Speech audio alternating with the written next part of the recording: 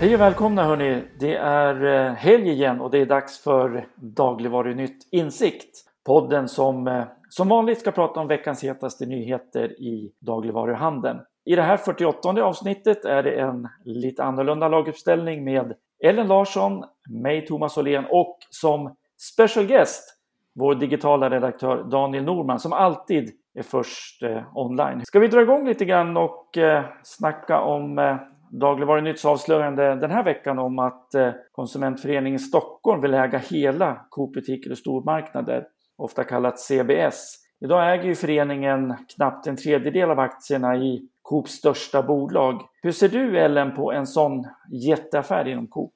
Det är väl egentligen ganska logiskt att Konsumentföreningen Stockholm vill driva sina butiker, om man kan säga så, precis som att konsumentföreningarna gör det i andra delar av landet som Coop Värmland och Coop Gotland och sådär.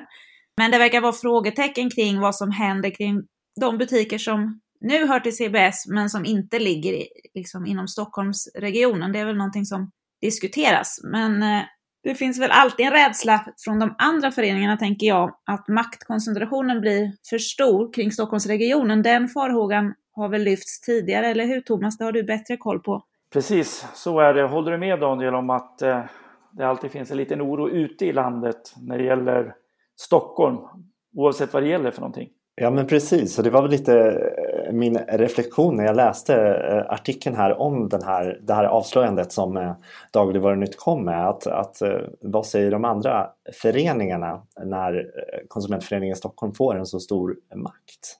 Precis, KF behöver ju pengar hörni för kommande stora investeringar. Vi har tidigare berättat om ett planerat centrallager utanför Eskilstuna. De behöver investera också i ett affärssystem. Konsumentföreningen Stockholm har ju någonting som inte KF har, nämligen gott om pengar. Ett eget kapital på 5,7 miljarder kronor. Tror du Daniel att det här indikerar att KF kommer att sälja sin del av CBS?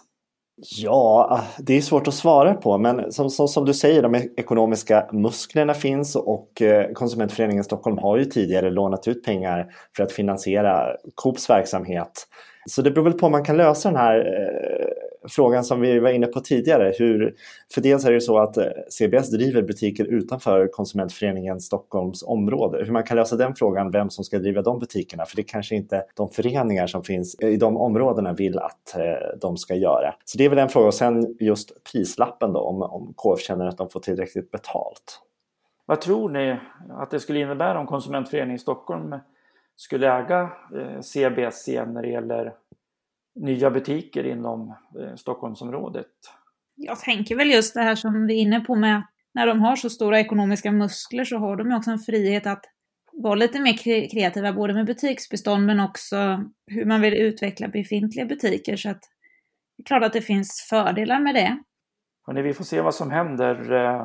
För en vecka sedan så avslöjade Dagligvarunytt också att Hemköp relanserar sin kundklubb och ska premiera hållbara handlingar.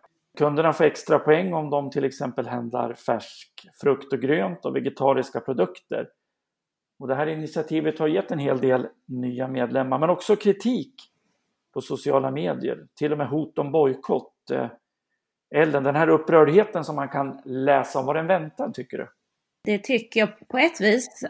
Och det handlar väl mest om att förändringar alltid, när det är stora företag som gör någonting, att det alltid väcker uppmärksamhet. Sen tycker jag att det är viktigt att betona att de här som har fått genomslag på framförallt Twitter till exempel, men även debattörer i tidningar och så, de är ju flera av dem politiskt färgade. Och jag tänker att vissa kanske reagerar starkt just på det här med det vegetariska, att det premieras. För att få extra bonus på frukt och grönt kan man i alla fall tycka borde inte uppröra någon, för det handlar väl rimligtvis alla. Men jag tycker det är lite intressant det här med just, en kritik har varit det här med att ett företag inte ska pådyvla konsumenterna värderingar. Men det tänker jag att det är väl precis det ett företag har rätt till. De allra flesta företag bygger ju på någon typ av värdegrund och man har mål för sin verksamhet. Men att det kanske är lite speciellt inom dagligvaruhandeln generellt sett, eftersom mat är något som alla måste köpa. Och vi har ju pratat om det innan, att det ibland kan anses lite fult att tjäna pengar på mat. Och det kanske är lite samma här, att det att mat ses som något lite mer neutralt och att man inte ska liksom styra konsumenten på det här området. Men andra företag har ju också värderingar, kan man tycka. Kan gärna haka på där det Ellen säger, att man blir ju lite fundersam när man läser sådana här yttringar. För det var ju samma när ICA lanserade sitt lojalitetsprogram Stammis i februari, att då kom det mycket kritik mot ICA.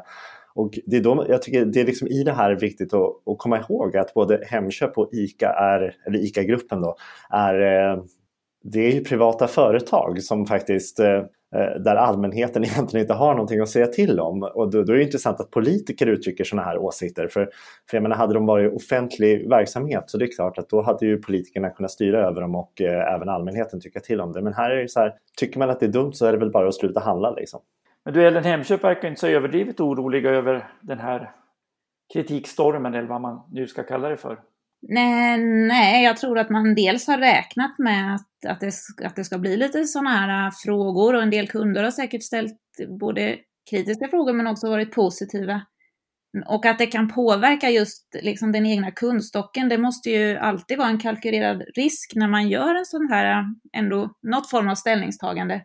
Men det var ju ändå rätt tydligt att de vill gå i bräschen på just det här området, mot klimatneutralitet. Och det är ju ett mål som faktiskt hela branschen jobbar mot. Så att det är ju inte kontroversiellt i sig, utan det är ju något de flesta skriver under på. Sen vägen dit är ju olika.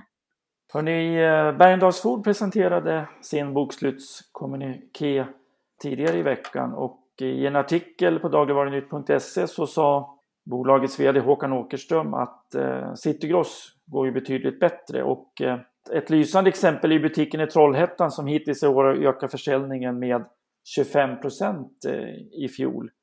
Ellen, framgången för City Gross i Trollhättan den kanske inte är så överraskande med tanke på det som du berättar i ett stort reportage i veckans tidning.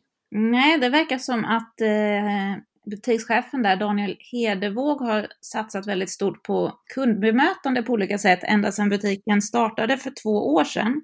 Och det som jag tycker är intressant är att det är liksom inte bara centralt ordnade utbildningar som många av de här kedjorna såklart går, utan man har tagit initiativ lokalt och faktiskt tagit in externa konsulter för att slipa på just kundbemötandet och lagt mycket tid och en del resurser på detta. Och de får tydligen väldigt hög ranking av kunderna inom City Gross då. Så jag tycker det är spännande, dels att man ser resultat men också att även de kedjedrivna butikerna gör sådana här initiativ. Du Daniel, när vi ses och inte så att säga jobbar hemma så brukar du prata om kundbemötande på kontoret när vi äter lunch eller när vi går och köper lunch. Hur viktigt tycker du att kundmötet är för en butiks framgång? Det är svårare att säga, tänker jag, i dagligvaruhandeln jämfört med sällanköpsvaruhandeln där det kanske liksom ett hej och få hjälp och hitta rätt storlek eller hitta rätt bland hemelektronikprylar är viktigare. Men jag tycker väl att det är viktigt i en matbutik om man kommer in att man dels att man blir vänligt bemött, att man hittar någon att fråga om man behöver hitta någonting, för man kan ju irra runt där inne bland hyllorna ibland för att hitta just den där grejen som man är på jakt efter. Men sen också i kassan är det väl väldigt viktigt tycker jag, att man blir bemött, att man blir sedd, att man blir hejad på.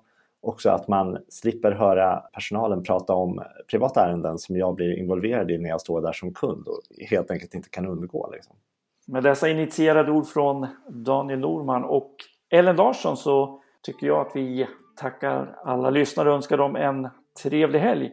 Vi hörs igen om en vecka och till dess så följ nyhetsflödet på dagligvarunytt.se. Trevlig helg! Trevlig helg! Hej allihop!